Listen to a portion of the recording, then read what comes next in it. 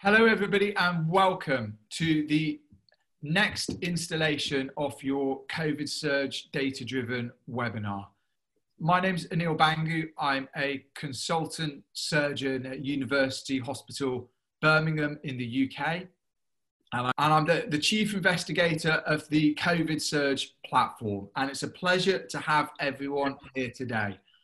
I'm going to introduce our panel of speakers by their first names and then ask them to introduce themselves. So we'll start with Haytham. Are you there? Hey, good morning, everybody from Boston. Haytham Kafarani. I'm Associate Professor of Surgery at Harvard Medical School and the Director of the Center for Outcomes and Patient Safety in Surgery. And I'm very glad to be here with you today. Thank you. And Haytham's been coordinating a lot of US activity going into the COVID Surge platform. It's a pleasure to have you.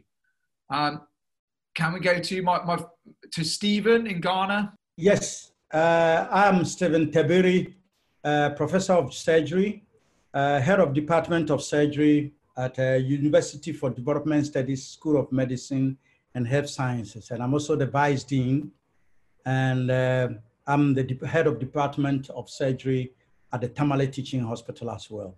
It's a pleasure to be with you. Thank you. Stephen and I have been working for many years on the Global Surge's randomized portfolio, and he's leading COVID Surge Ghana. Welcome, Stephen. Thank you. Helen, are you there? Yes, hi.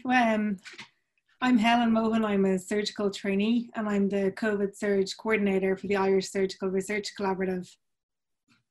And thank you for coordinating your networks into COVID Surge. It's a pleasure to have you here. Elizabeth. Hi, I'm one of the clinical research fellows, PhD doctorate fellows from Birmingham. And is part of the central management team for the whole platform. Rohan, are you there? Hi, everyone. Yeah, I'm Rohan. I'm one of the medical students from the University of Birmingham helping out with the project. And again, Rohan is underselling himself a bit, but he's one of the central management team who is helping with a lot of the technical issues. And finally, Dimitri. Hi, my name's Dimitri, research fellow here in Birmingham. Been involved in the study, as you all know. Look forward to discussing the paper with you. So, and that's why we're here. We're here to congratulations to the whole network for the publication of the COVID Surge's first output in The Lancet, which went live on Friday night. As we say all the way through, this is a muted congratulations, because although it's great to have a high impact paper, we are aware that the mortality rate in that paper was high. And so that paper is built upon some misery for patients and their families. And we are all aware of that. And we're grateful to our patients for going into these studies, but nonetheless, it is a significant achievement to be in The Lancet. And Dimitri's been driving that, and congratulations to him and all of you. The point of this webinar today is to delve a little bit deeper into the data and give some context to that data. And we're going to spend quite a lot of time answering questions. We've been taking questions from around the world over the weekend, and we've got them listed down, and we're going to split them into those we can answer, but also highlight those we can't answer to inform your practice. We're going to start with a summary of the key findings from the Lancet paper. And so Lizzie Lee is going to do that. So Lizzie, over to you, please. Thanks, Anil. This is a summary of the paper, Mortality and Pulmonary Complications in Patients with Perioperative SARS-CoV-2 Infection, published in The Lancet. So just to remind everyone, this was an international multi-center cohort study, and the inclusion criteria was perioperative SARS-CoV-2 infection within 7 days before the operation, the index procedure, or 30 days after. This could have been diagnosed by a laboratory swab test, radiological diagnosis, or clinical diagnosis of SARS-CoV-2.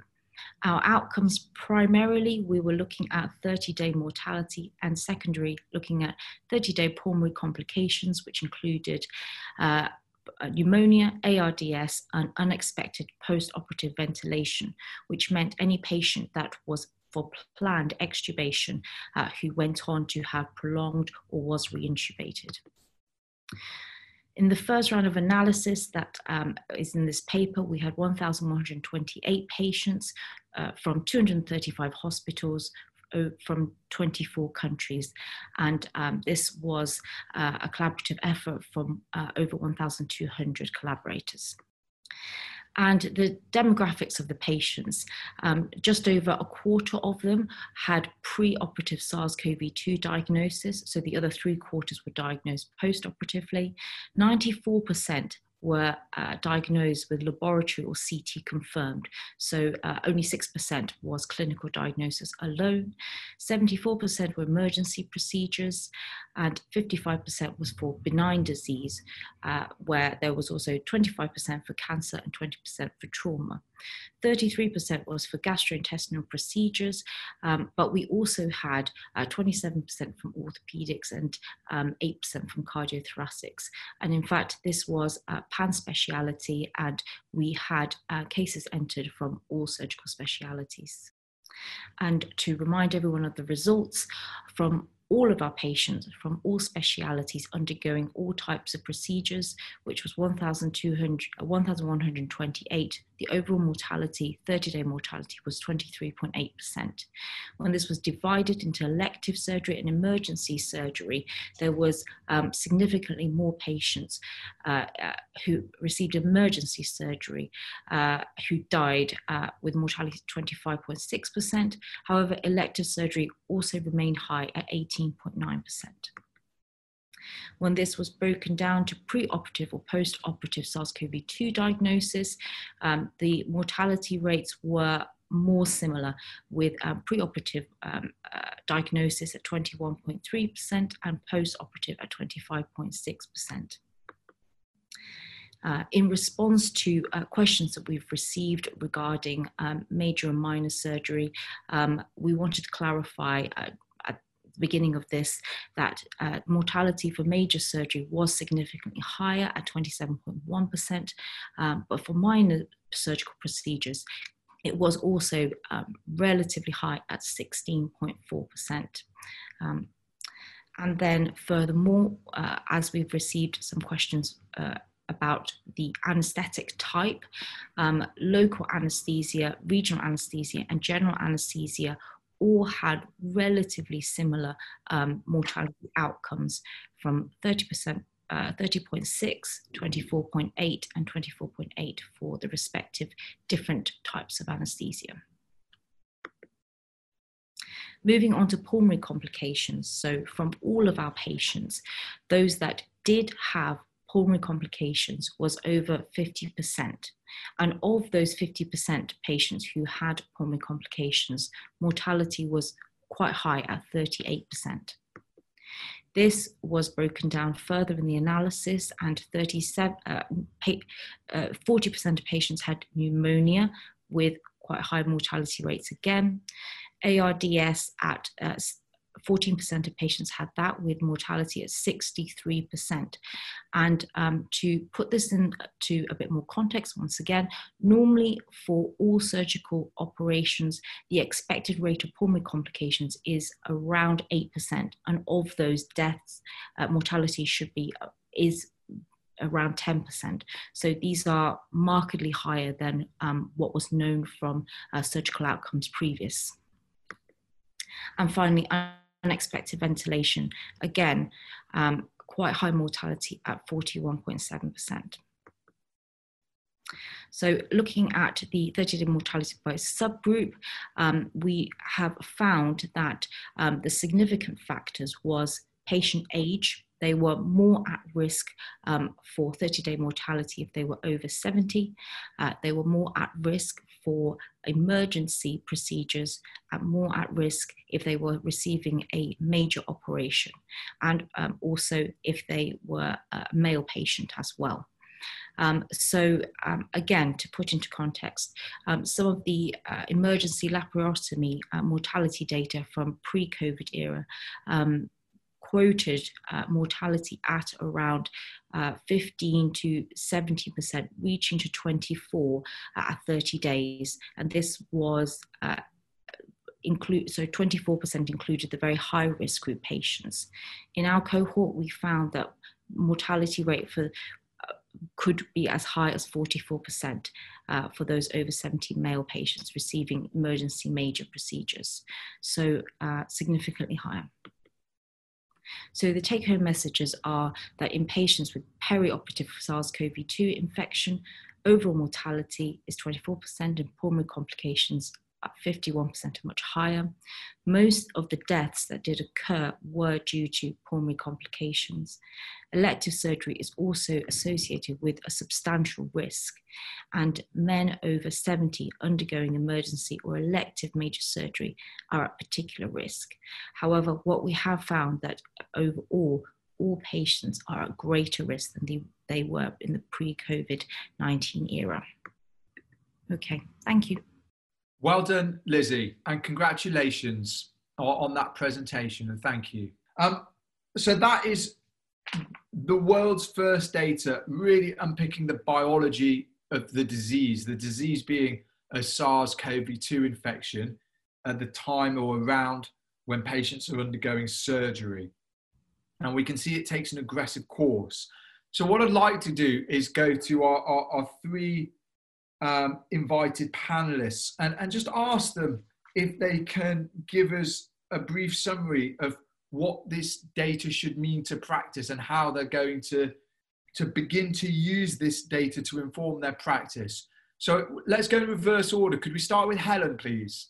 Sure. I think this data is really useful because it quantifies for us that there is a significant risk associated with having COVID and undergoing surgery.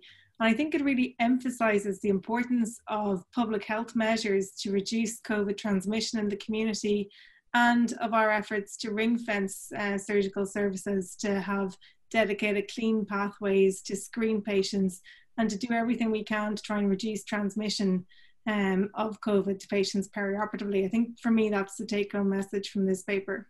Thank you very much. Stephen, could I ask you the same? How are you going to use this information in your hospital in Ghana and around Ghana? Yes, thank you very much. I think for us, the results is very important for us. If you look at the data, where the data was collected, mostly from UK, Italy, and Spain. That's from Europe. However, in Ghana now, the cases are increasing. As of today, we have 8,070 cases of COVID confirmed. As the number is going to increase, what it means is that some of these patients may need surgery. And we need these results to start developing preventive measures to reduce the pulmonary complication. And we need team approach to work with all other specialties in improving the outcome, especially the pulmonary complications. Again, what is important for us is, if you look at the data, majority of the cases were diagnosed post-surgery. So it means that when you are approaching every patient in our setting with the numbers increasing, it means you have to take all the precaution measures, appropriate PPEs, so that you don't assuming that the patient has not been diagnosed with COVID, and therefore is assumed to be COVID positive until discharge. So that's a very good important. The other important we want to see, you see that we are planning a randomized control trial, trying to reduce prophylaxis using medication to prevent pulmonary complications. And this data really goes to prove that the study, the randomized control trial COVID study we plan to do is very important, and it has come at the right time. Thank you very much. Thank you, Stephen. Thank you for that timely summary. And Haytham, could you perhaps comment on a busy emergency practice and what this data means for you? Yes, so I actually think this study raises a lot more questions than it answers, and that's good. I think the two take-home messages are different for emergency and elective surgery. Quickly on elective, and then I'll tell you my opinion about emergency as we've been immersed in it in the US. For elective surgery, I think it gives the rationale why elective surgeries were canceled all over the world in the middle of the pandemic, and gives also a roadmap for places like Brazil and Russia that are going through their peaks now, that was the sound decision. When you talk about 19% mortality in elective surgery compared to pre-COVID, maybe around 1% or less, that's a very sobering number to think of. So a lot for people in the other places of the world to take the lesson from Europe and from the US about this. For emergency surgery, the mortality that we quote on a lot of studies before COVID is around somewhere between 10 and 15%. So it has doubled at least, if not more. And to be honest, those numbers reflect our experience in my own hospitals. We did have to do a lot of emergency surgery cases. Some of them were due to COVID complications, and some of them were just other emergency in the setting of an asymptomatic or minimally symptomatic COVID. But those numbers are at least double or triple what we are used to. So also gives a caution that even emergency surgery, if there is an alternative, and there are a lot of gray areas, perhaps you should move the needle a little bit more towards non-operative, whether it's acute appendicitis that can be safely managed with antibiotics, or whether it's acute cholecystitis that you can delay the laparoscopic cholecystectomy. I think it's at least worth thinking a little bit more about it before you take the patient to the operating room. Yeah, and I agree with that, that what this study really allows us to do as surgeons is to think very carefully about our practice during these periods of acute difficulty. And although I know people are looking for very distinct messages from this study, but as you point out, most studies can't provide that.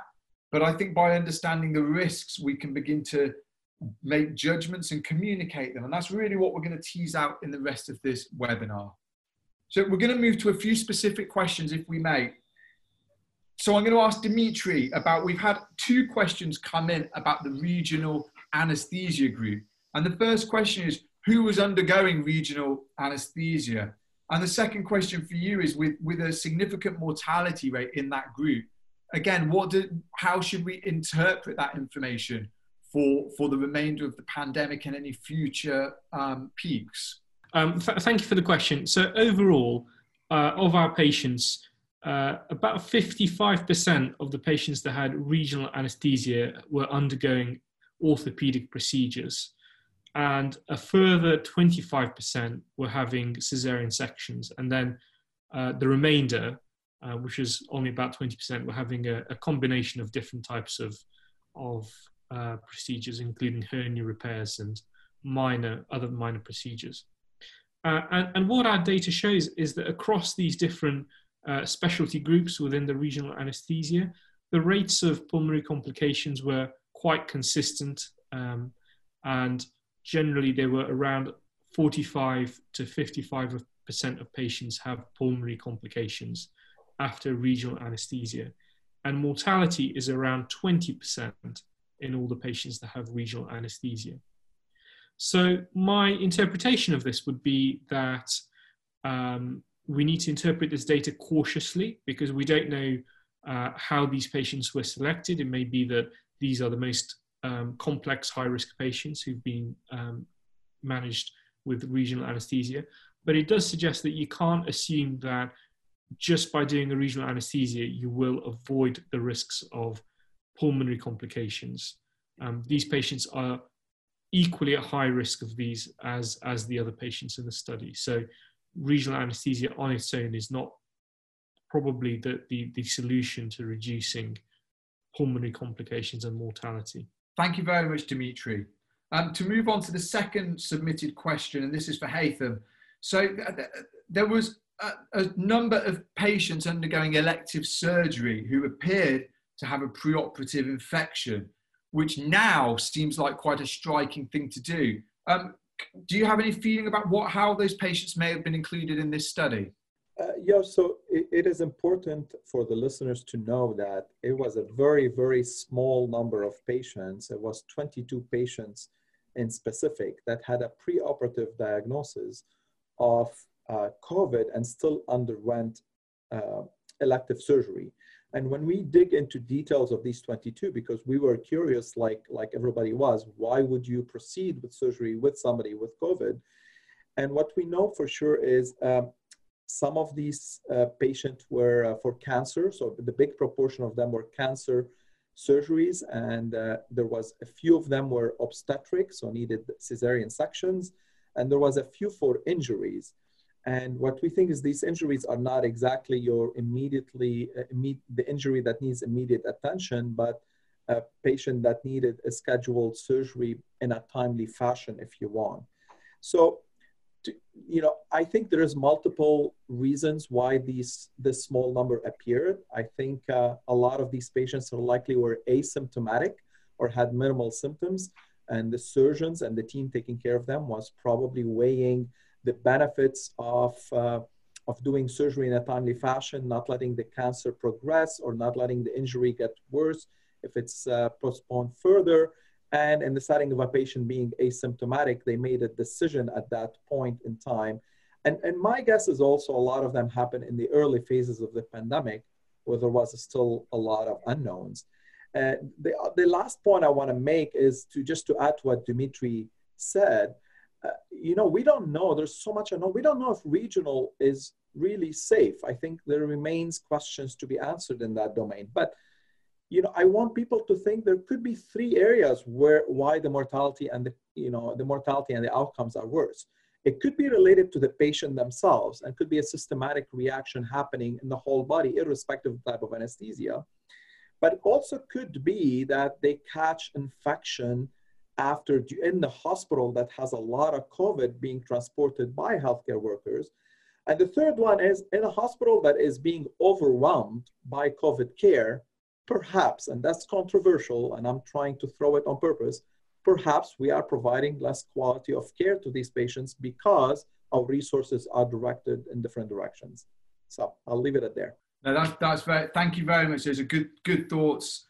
And thank you for going back and commenting on the regional anesthesia.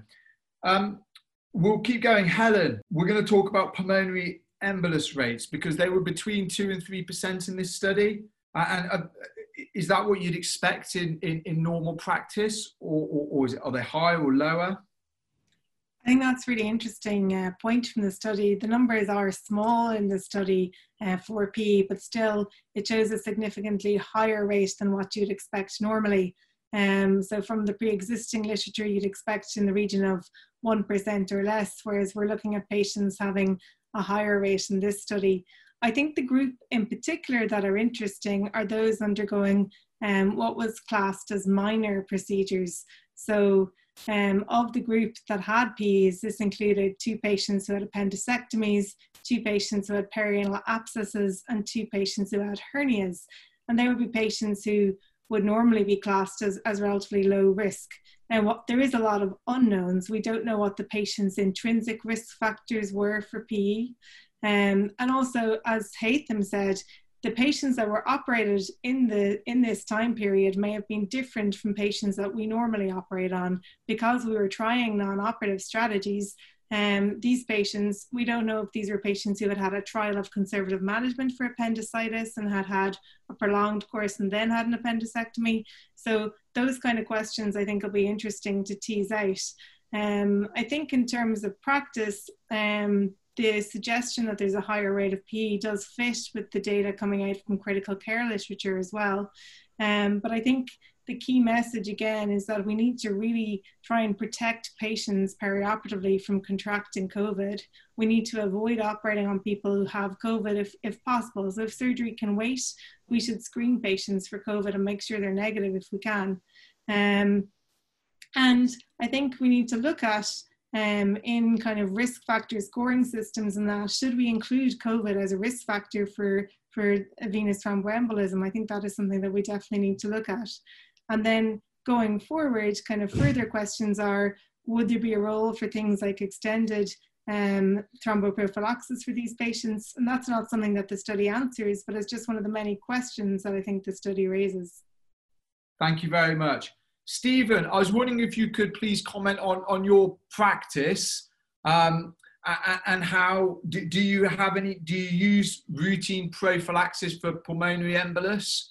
And do you think this study needs to make recommendations or do more work on the PE rate?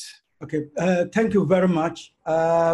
We are currently operating on emergencies that cannot be managed conservatively. And what we're doing is there's nothing changed in our practice. If you are at a risk of pulmonary embolism, DVT, we go with all the prophylaxis as we do by our hospital protocol. And then if you are low risk, of course, we're going to use mechanical early mobilization. But I think from the findings, it will be great if we can recommend DVT prophylaxis. There shouldn't be anything changed because of the COVID. Yes, it's a novel disease, it's a novel virus. We are learning a lot. A lot of studies are going to come out. But I think that we should not say because of COVID and the patient, there is a indication for prophylaxis. You say, I'm not going to do DVT prophylaxis and pulmonary embolism prophylaxis, and therefore, because it's a COVID, I think we should do the prophylaxis. We cannot recommend based on this result, but when there is indication for DVT and pulmonary embolism prophylaxis, we should go ahead and do it. Thank you very much. I'm going to cut to a live question that's coming from Daniel Schmuckler in South Africa. Haytham, we'll go to you for this before going back to Stephen. So Haytham, Daniel has asked that they are headed into a lockdown. So their rates are increasing. And you know, you and I are perhaps in the UK and USA, we're perhaps facing the concept of a second wave. Do you think during that time when the cases are increasing, should we continue operating? Or is that the time to decrease operating? What do you think? Yeah, that's a really good question. And you know, we can build on some of the data and also some of the experiences. If your projection and a lot of the modeling is really important in that, in your area, wherever you are, if the projection is you're going to have a peak of the SARS-CoV-2, I would personally really encourage that you immediately postpone all elective surgery that can be postponed and only operate with what cannot be delayed, whether it's emergency surgery or really time-sensitive operations. And that has many reasons for it. Some of it is coming from this study that's saying operating on those patients during this period has consequences in terms of pulmonary complications and mortality for that specific patient. So those patients will understand if their surgeries is postponed. And the second area has to do with preparing your institution to optimize capacity. I mean, there's no exaggerations in what I'm gonna say now, but at Mass General, at the peak of it, we had 190 patients at one in the same day who required ventilators. We had to use every single ventilator we have in the recovery room, in the operating rooms, to give it to these patients. So it's also a little bit of a capacity distribution. So if you're gonna be needing all your vents, you cannot predict, even if a patient has a small surgery, sometimes they get complications. And if you don't have a vent to rescue them, that will not be in anybody's interest. So this is the two sides of the answer for the question, which is, and the answer is, I would encourage to postpone all elective surgery when possible. Thank you. And you've touched upon the surgeon supporting whole hospital resilience there. And we're going to come back to that toward the end, because that is a really key point we need to tease out. Stephen, can I ask you, as your cases are increasing in Tammany Teaching Hospital, what sort of surgery are you still doing and what have you postponed? Currently, as we're talking now, we've postponed elective surgery, except cancer surgeries that, for example, before the COVID, we finished everything. We finished neoadjuvant chemotherapy. They are on the list. My hospital management, my medical director says that, well, we can't postpone those cases. Let's go ahead and operate on them. Because if you're waiting for the COVID, by the time the COVID is over, metastasis. So apart from these cases, we're doing only emergencies that cannot wait. Dying emergencies are the cases we are doing. To the question from South Africa, I want to say something, one sentence on that. As the Dr. Kafarani said, you have to look at your resources. For example, in my hospital, we've got 3 ventilators, 7 a population of 7 million. Okay, the whole of the northern Ghana. So really, we want to reserve those ventilators for patients that may need it. So if you're just going to do all operations, you are not careful, you don't select your cases very well, you may end up depleting all your resources, and at the time you need it, you may not get them. Thank you, Stephen. We have had several questions. Rohan, this is a question for you. We've had several questions coming in about what specialties and what operations were included in this paper. Rohan, do you know where we can find that information in the paper? Thank you, Neil. So mortality and pulmonary complication outcomes by specialty can be found in table 3, in the main paper, and the operations by specialties performed can be found in the supplementary table 2 in the appendix. Thank you very much. I'm going to go to Dimitri. Dimitri, we've had a few questions, comments and questions coming in saying, well, this is the mortality that is faced in emergency and high-risk elective surgery, and so this is just a selection bias. You wrote in the paper about the pre-COVID era and those comparisons. Could you summarize those for us to help us contextualize this paper, please? So it's true that in this study, we have only included patients with SARS-CoV-2 infection. So we didn't collect data on patients undergoing surgery who did not have SARS-CoV-2. But there's a very well-established literature on mortality rates after surgery in the pre-COVID era. And we can just mention a few examples. So for example, in the United Kingdom, the National Emergency Laparotomy Audit, which captures every emergency operation in the country, identified that in high-risk patients, so these are patients who have a predicted mortality of greater than 10%, the overall mortality rate is only 15%. Another example is in the Global Surgery 1 study, we found that patients who had a midline laparotomy, an emergency midline laparotomy, globally, the overall mortality rate is about 17%. So these are the mortality rates that we know from relatively high-risk groups of patients based on high-quality international studies. And obviously, we have found that in this population of patients with SARS-CoV-2, the mortality rate is 24%, which is significantly higher.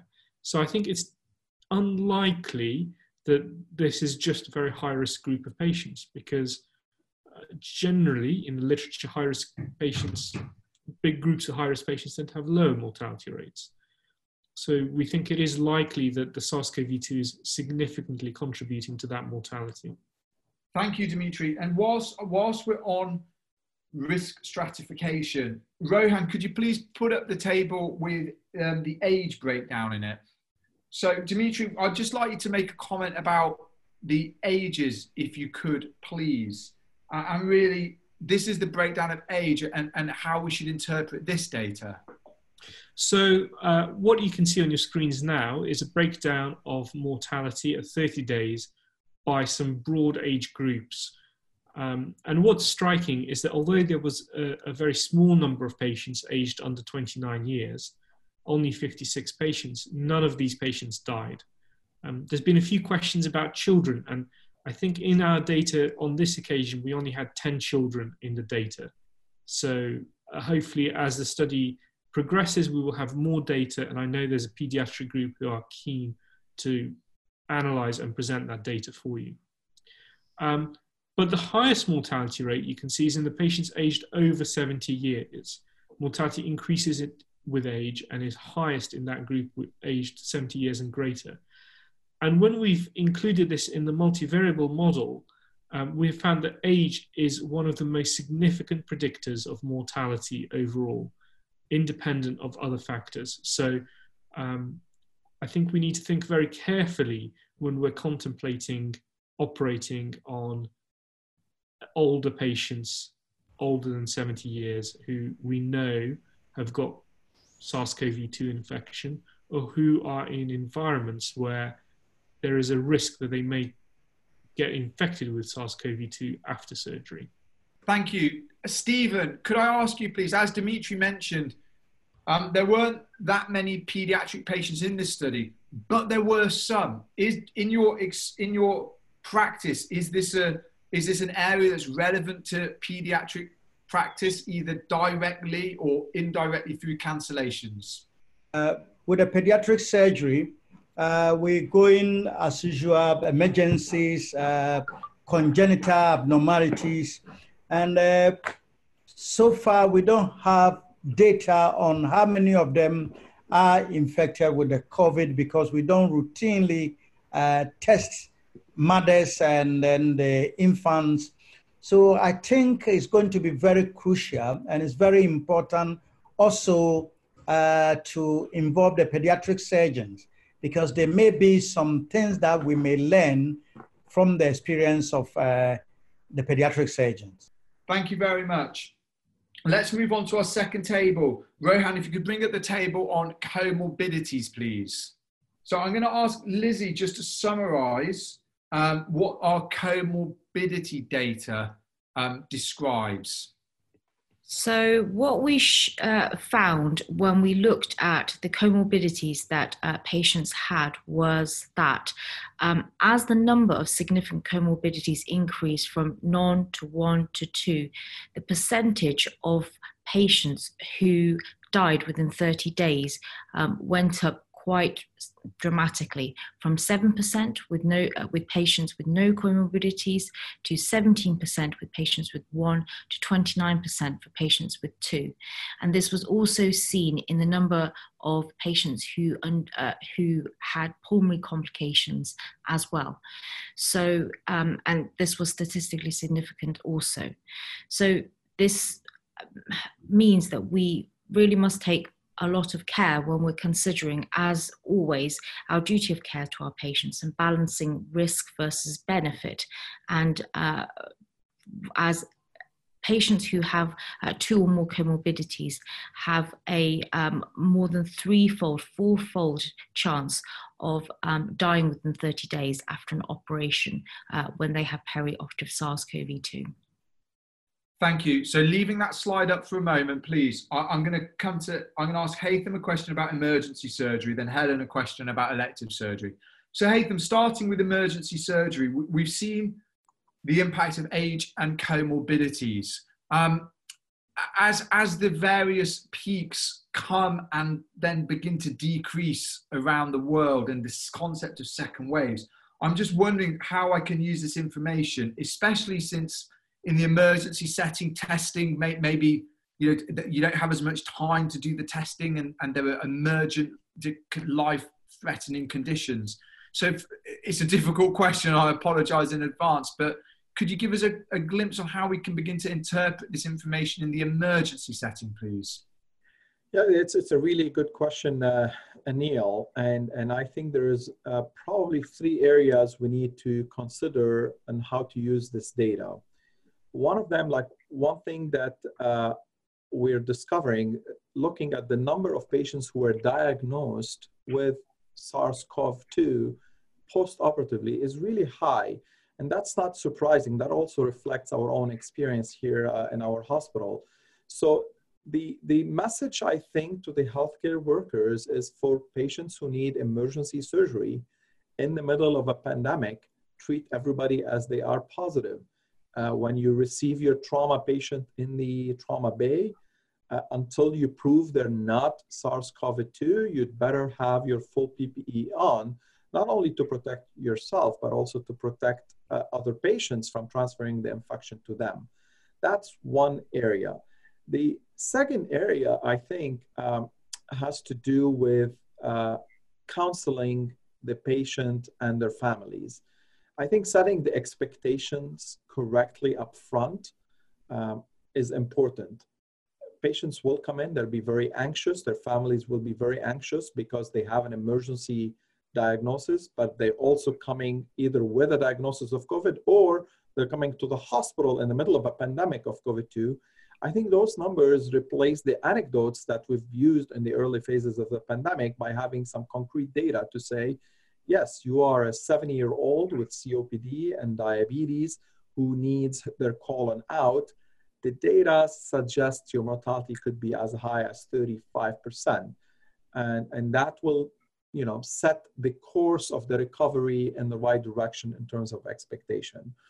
And the third thing is what we alluded to in the beginning. There are emergencies and there are other emergencies. And what I mean by that is, in case you have a patient that can be managed non-operatively, whether with a percutaneous drain for their abscess, or whether with purely antibiotics or an IR intervention, interventional radiology intervention, move your needle towards non-operative a little bit and see if you can get the patients by without surgery, but without delaying surgery if they really need it. Thank you. And the same question over to Helen, please.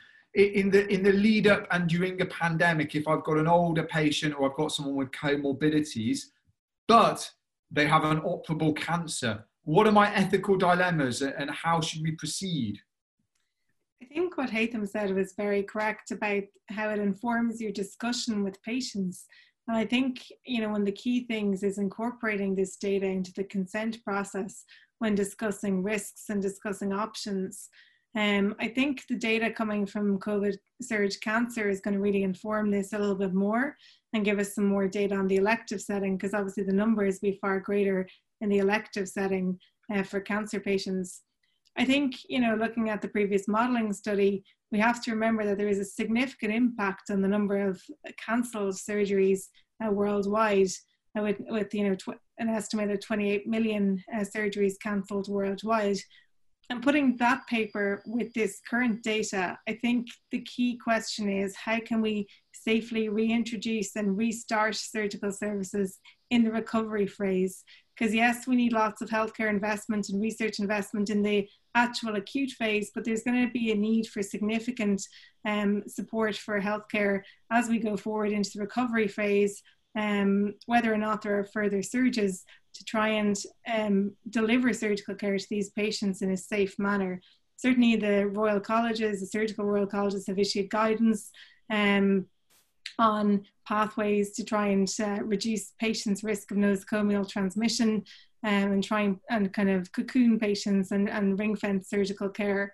So I think going forward, we really need to focus on ways to create pathways to protect our surgical patients perioperatively, to really consider which patients need an operation right now. But as the pandemic progresses, the ability to kind of postpone surgery may reduce as things kind of go on for some time, whereas it's different in the acute phase with the surge. Considering the population levels of COVID at the time and the nosocomial risk in hospitals at the time, I think is going to be key as well. Thank you, Helen. Now, we're entering the last 10 minutes. So before, I'm going to give some live news about the next studies, both that are going to come out from this group and we're going to launch and how you can take part. Before we do that, I'd like to go around everyone and ask how you're going to use this to consent your patients, this information, or what advice you'd give me to consent my patients. But I'd like you to also summarize one unknown area, one area that we haven't answered. And I'll start with Lizzie on that one, please. Okay, thanks, Sunil. So with regards to consenting patients, this study has given us some definitive hard numbers based on high quality data on a large number of patients that will open the door to a very honest and frank discussion with your patients that given if they do have comorbidities, depending on what type of operation you're speaking to them about, you can explain and be able to quote some figures to give them an idea of what the risks are, and of course take into account where you are at your local community risk, your hospital, how much strain and stress the hospital's intensive care department is on. But in the end, we'll be able to, instead of just saying to patients that this is more riskier, we'd actually be able to give them some more percentages, which is very often what patients want to know. What are my risks, so that they can choose. And in response to your second question, the areas that we do not know, the main area would be, if a patient is diagnosed with SARS-CoV-2, how long can we wait until we can safely operate on them, even if they have recovered from this?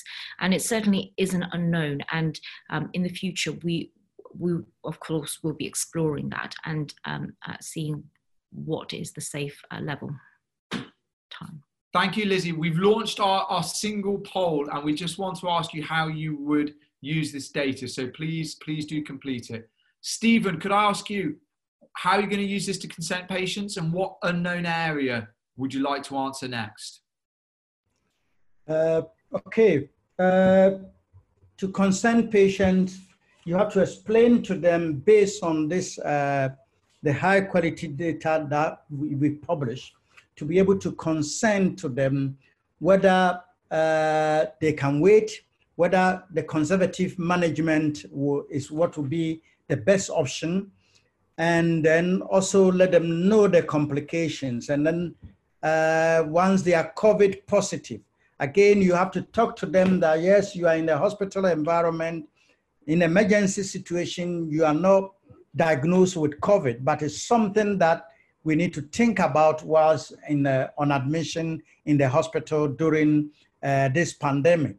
In our society, you also need to talk to the relatives of the patient, the extended family, because some decisions come from the extended family. So you don't have to ignore them. Again, our hospital management should also understand this result. That is why dissemination of this result or this paper will be crucial in our environment, for them to understand that, oh, why are you not operating patient A? Why are you operating on this one? So that we all be on the same page. The second question is, which is the unknown area. Yes, there are a lot of unknown area because the disease, the virus is a novel. But I think one of the things we want to do as a global surgery or global COVID surge collaborative is a weather prophylaxis, pulmonary complication prophylaxis, like using the proposed drug that reduce the severity of COVID.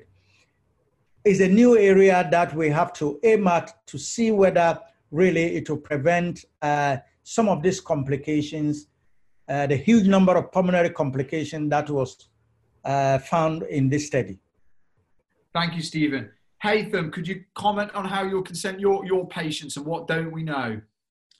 Yeah, I think I'm going to tailor my answer to emergency surgery at this point. I'm going to say, in addition to setting the expectations of recovery from the get-go with the family and the patient, I do think in extremes of cases, in patients in severe septic shock and patients who have advanced age, a lot of comorbidities, that could actually help with the goals of care discussion and whether to proceed with the surgery at all, because definitely it can influence not only the quantity of life that we can preserve and we can save the patient, but the quality of life for these patients after recovery. So this data could be very helpful in terms of when we dig into more details. Yes, they might survive. They're 70% survival, but the 30% looks like they have pulmonary failure to get off the vent, their tracheostomy, they got a feeding tube, they're in the rehab, might not be in the best interest of the patient too. So I think it will help these discussions be in more depth when we decide. In terms of what area, my mind is circling very quick. There's so many areas I'd like to know and looking at the details of the data. But one area in specific that I'm starting to think more about is, like you showed or we showed in the study of cancellations, there's a huge amount of canceled cases around the world. And there's a lot of these patients are COVID positive. So the question is, when is it safe to operate on a patient that is COVID positive? When can we put them back on the schedule for their cancer surgery or orthopedic surgery or gallbladder surgery? I'm not sure we have the data for it, but definitely we should be working on that in my humble opinion. Thank you. Dimitri, we've had some questions about risk stratification. So from the COVID surge data, how many patients have we got locked down, and will we be able to risk stratify them further? So our first study that we've been presenting today included 1,100 patients who were all operated in March. And we've continued collecting data, and we think we now have data on 4,500 patients in total who were SARS-CoV-2 positive and had an operation. So this increase in the sample size is going to allow us to undertake more sophisticated analyses. So we're hoping to be able to look at, can we predict amongst the patients who we know have SARS-CoV-2 preoperatively, can we predict which of those patients will do well and which of those patients will do very poorly, and perhaps those are the patients who we need to think about postponing and delaying their surgery. And if patients develop SARS-CoV-2 after surgery, again, can we predict who will do well and who will do poorly to try and inform some of our post-operative care?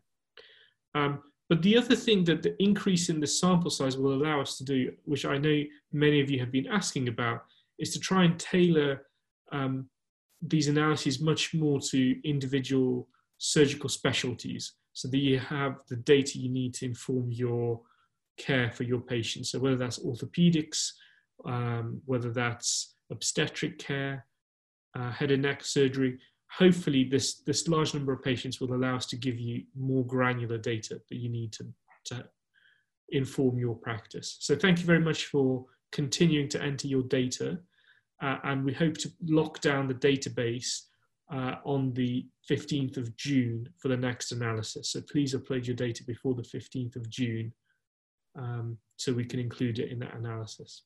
Thank you, Dimitri. Rohan, 3 things from you. Could you please launch the results of the poll? I have a question for you. Do you think as you look toward your first year of being a doctor, how you might use this information as a junior? And then thirdly, could you then wrap up with the housekeeping information? And that's before I will give a final bit of new information about the coming studies. Thank you, Anil. So firstly, everyone should be able to see the results from the poll on the screen now. So 34% have found this useful in helping them inform patients about the risk of their surgery, very much following the theme of what we've discussed today. Following that, the next highest is those that have found an increase in their own knowledge, and then those that have changed their threshold for who's operated on. Regarding the second question, as I look forward, I think this data will be really important in helping better inform me and others in similar positions to understand the dangers and consequences for patients who are operated during this pandemic. So patients that are seen in hospital with symptoms and complications, we can better identify and isolate and escalate them to manage. And it would also increase our own understanding of the various pulmonary complications of pneumonia, acute respiratory distress syndrome, and sort of understanding the nuances and differences between each of them. And to finally, before I pass it back over to Anil, so all participants who've registered and are currently watching will be sent a link to a short survey to the email that you've registered with. After completing this, you will then be able to access your CPD certificate. You can also watch this, the previous webinar, and all future webinars we have on our YouTube channel that can be found by searching for COVID Surge on YouTube. The Zoom on-demand link that will be in the follow-up email again will also enable you to watch this webinar. And this webinar, like previously, is also available as a podcast, and that can be found on iTunes and Spotify. But please allow around 48 hours just to ensure that we've uploaded this. Thank you. Thank you very much, Rohan. Before I thank my panelists, I'll say that our next webinar will be based on when our next set of results are mature. So we're aiming to only do webinars when we have data to give you. In terms of the future projects and outputs, to summarize, we are days away from launching a downloadable patient information leaflet that is generically branded, and we want people to be free to download that and give it to patients in whatever environment they are, to give them more information around surgery during this pandemic. There have been lots of questions about what the impact is when one considers the patients who didn't get an infection. And the COVID Surge Cancer Study, which is now beginning to lock down and has 9,000 patients, looked at elective cancer surgery during the pandemic and identified those patients who subsequently developed pulmonary complications, those who didn't. That data is being matured, and we are hoping by the end of the month to launch another webinar and disseminate that information. As people look to start up surgery again, there have been a lot of questions coming in about where that surgery should be performed. And that cancer data will hopefully answer the concept of hot versus cold centers and begin to direct people into how they can set up their services, because really the world is now moving back to starting to do elective surgery.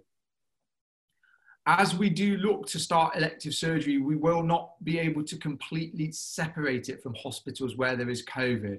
And as I spoke with Stephen, he and I are collaborating on launching a global randomized trial looking at drug prophylaxis of patients undergoing elective and emergency surgery.